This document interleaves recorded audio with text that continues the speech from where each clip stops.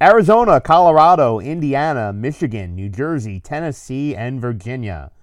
WynnBET is now live in all these states, and the excitement of Wynn Las Vegas has finally landed in online sports betting and casino play.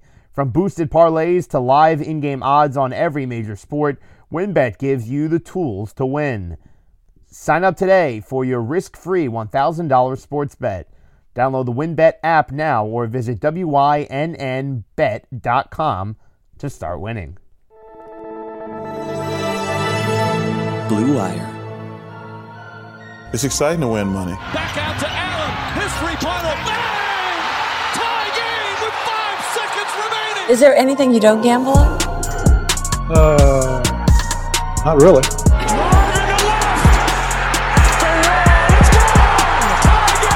Gambling gods, fickle bunch. Oh yeah. So easily offended. Gambling's not your problem. You're just an idiot. And we welcome you into full slate of Blue Wire Gambling Podcast. My name is Greg Crank. You can find me on gambling Twitter at @UndercoverGreg.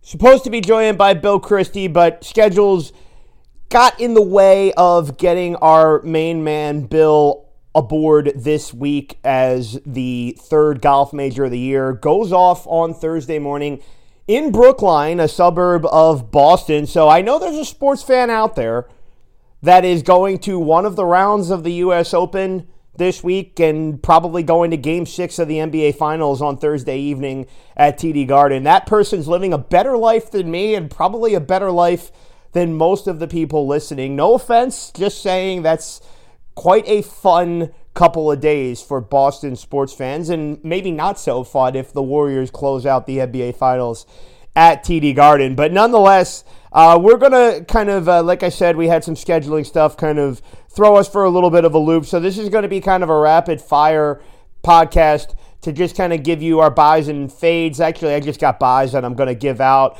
That way we can give you something for some guys that we like at Brookline this week. And I wanted to, expand a little bit with Bill and do some opening live golf talk.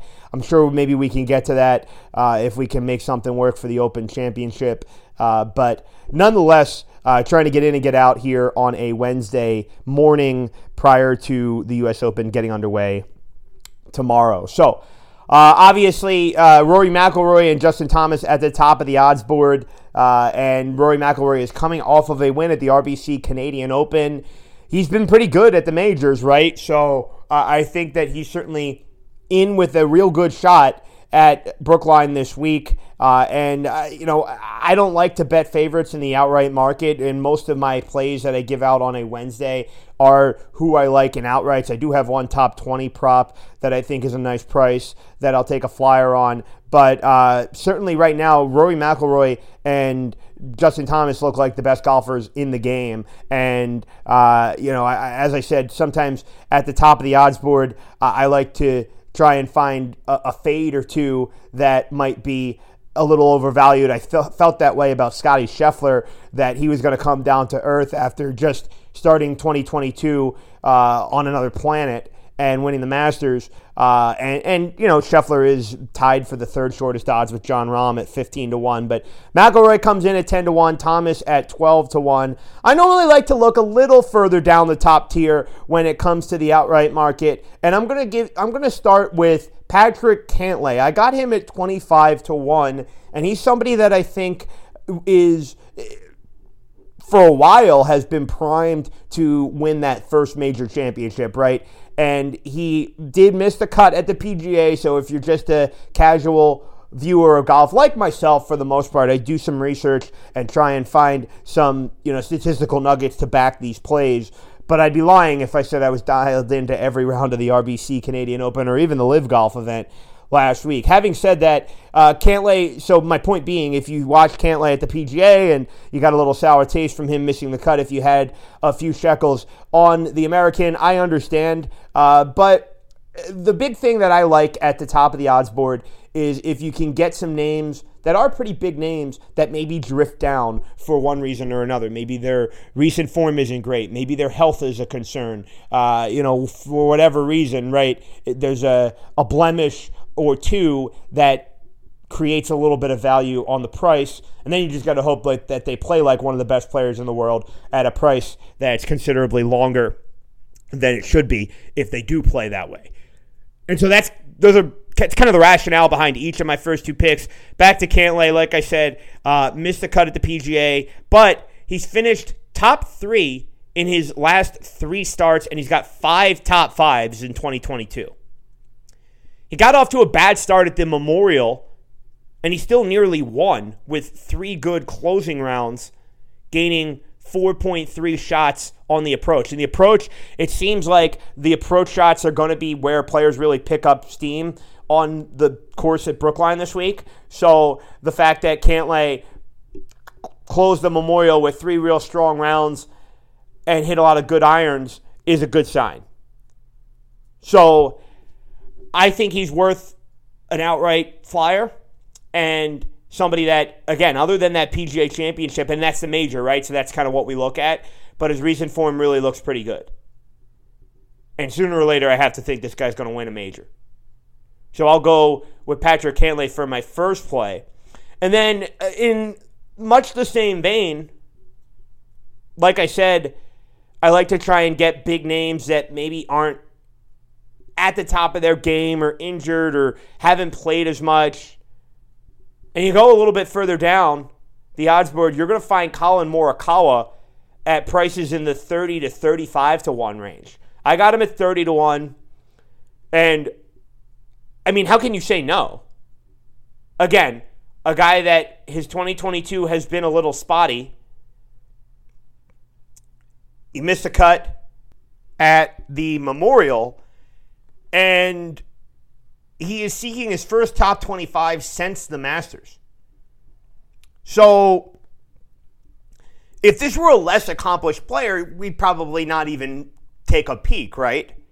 And it would just be, his PGA Championship. He made the cut, but he finished 8 over, finished outside the top 50. So ask yourself this. Do you think that he's just in the middle of a bad year and you're just going to get away from him? Or is it the same player that could find his game again at a major championship? Mind you, this is a guy that has already won 2 majors. So I'm much more inclined to think the latter. I mentioned Scotty Scheffler and how insane he was to start the year. Somebody like him struggling that maybe didn't have the profile of Morikawa. Okay, maybe you're inclined to just look away. If there wasn't as much of a body of work, multiple seasons of contending for wins week in and week out, which is kind of what we got used to with Morikawa going into this year. But somebody like that now comes in at a price that how often are you going to get a shot at this guy at 30 to 1 in majors? And if you are looking for a silver lining in some of his play, the irons are still coming in strong. He gained over 5 shots on the approach. So again, we like to look at those strokes gained and try and figure out which, whether it's around the green, putting, off the tee, approach. And it seems like Brookline, the strokes gained approach, would be the kind of thing that we're more in tune with in terms of how it suits different styles of golf games. And Morikawa at the RBC Heritage and at the Charles Schwab event at the Colonial Country Club, he gained over 5 strokes on the approach both times for each of those tournaments. So Colin Morikawa and Patrick Cantlay, both guys that, and much more Morikawa coming in not playing well. Like I said, Cantlay, the results since the PGA have been pretty good. So I'll look at both of them. Another guy in a similar price range to Morikawa, who I think might be knocking on the door in terms of getting into this upper echelon sooner than you think, is another guy that's won a major championship in the past, and that's going to be Shane Lowry.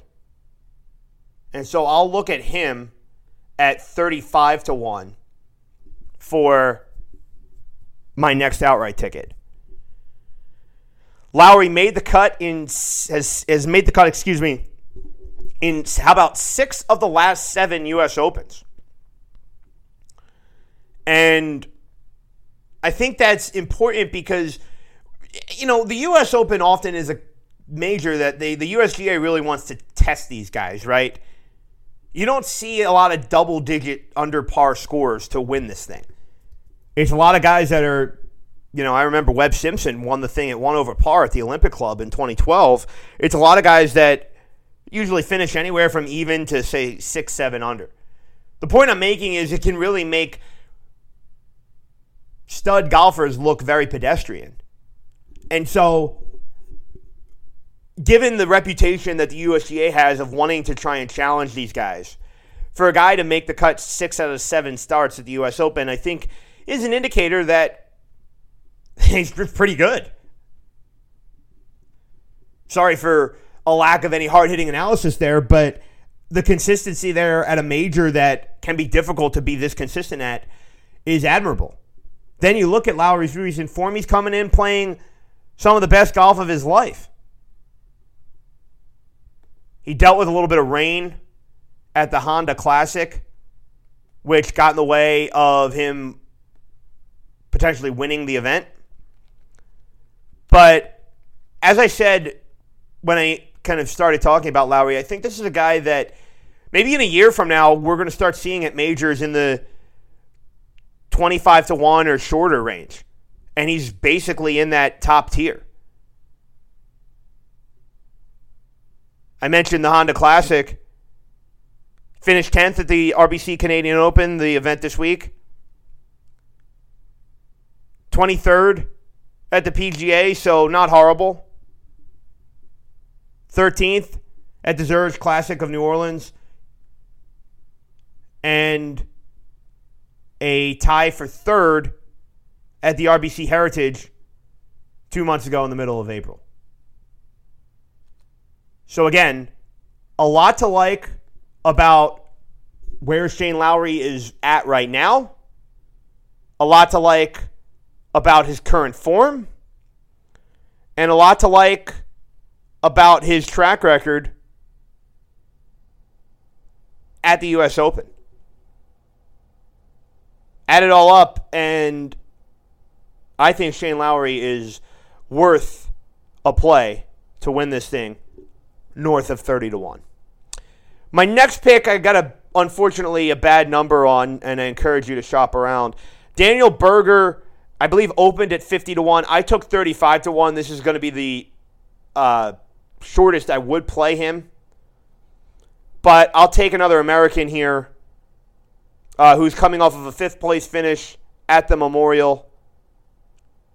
And he's got a pair of top 10s at previous U.S. Opens, which, again, I think is worth noting. This isn't the Masters where they play at every course, at the same course every year. But the other majors, particularly the Open Championship and the U.S. Open, kind of take on the same description almost in terms of, as I said with the U.S. Open, the desire to challenge players, and normally a higher score ends up winning the event. Open Championships, links golf style, a little bit longer, hilly courses, things like that.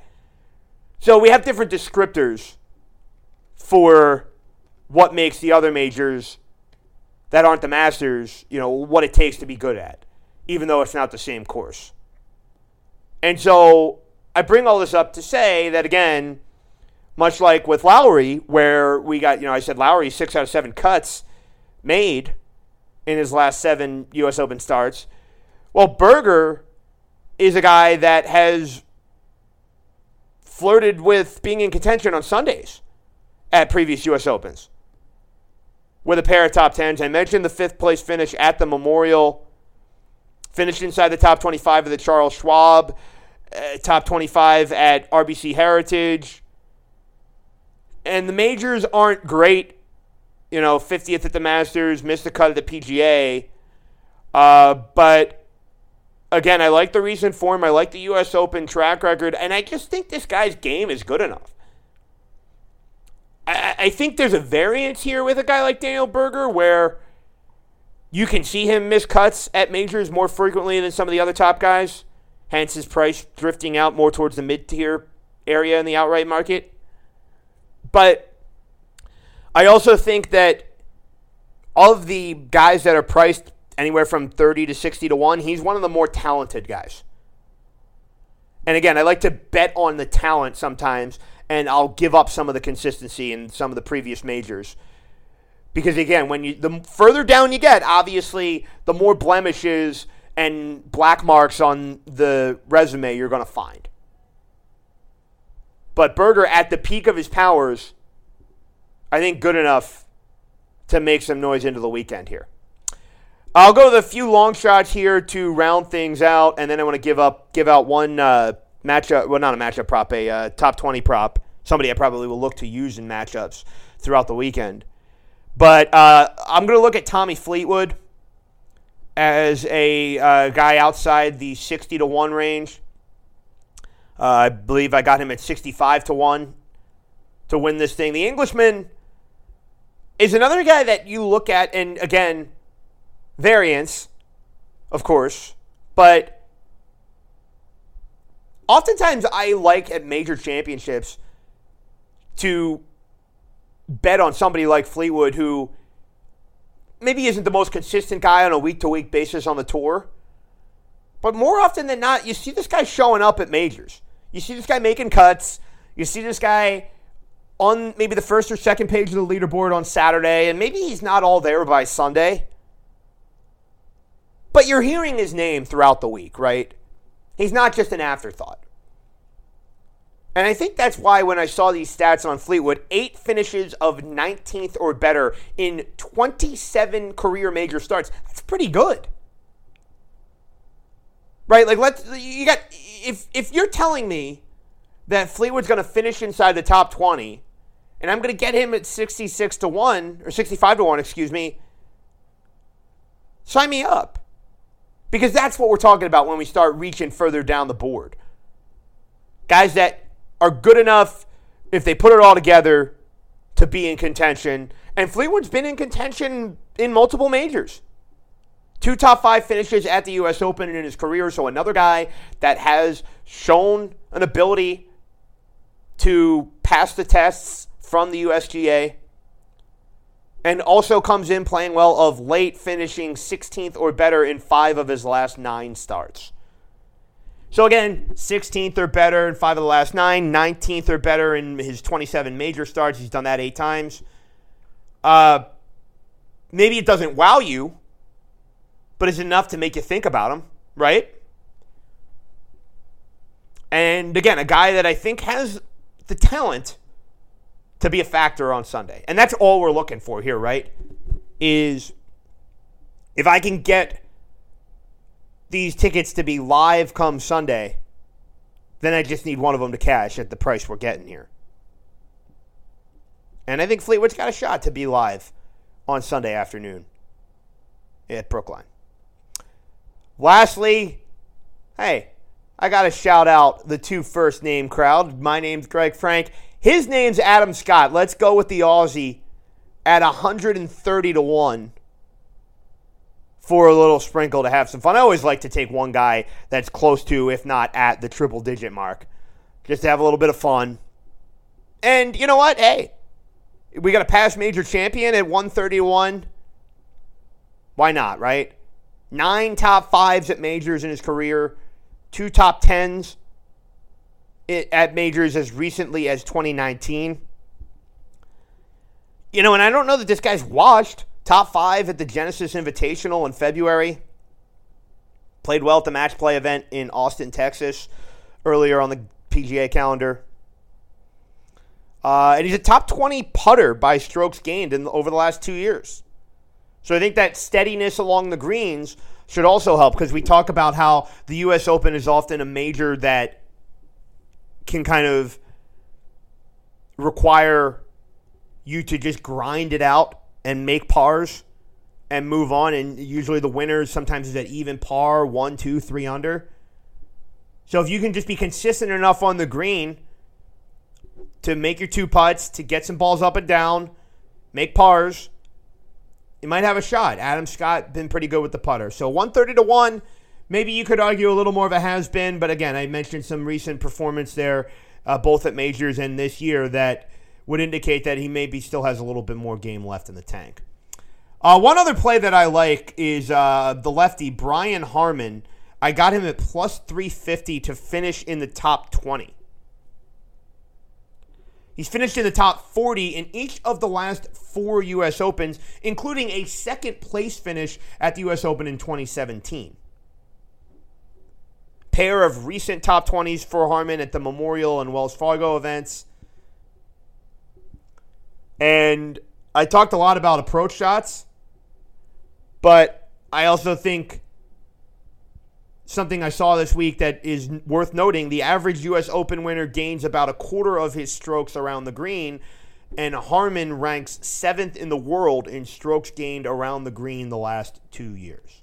So, you're going to give me longer than 3-1 on a guy that's played well enough to make the cut at least at U.S. Opens, and I need him to get in the top 20. You know, if you wanted to stretch it out, top 30, top 40, for a worse price, but obviously a better chance of your ticket cashing, I don't blame you, because I think this guy's going to make the cut. This is probably somebody that I will look to use in those make-miss cut props, which I haven't finalized as far as what I'm taking there. So as I said, at Undercover Greg on Gambling Twitter, I will tweet some more props out, because I do sometimes sprinkle those make-miss cut props. So he might be somebody I look at there as well.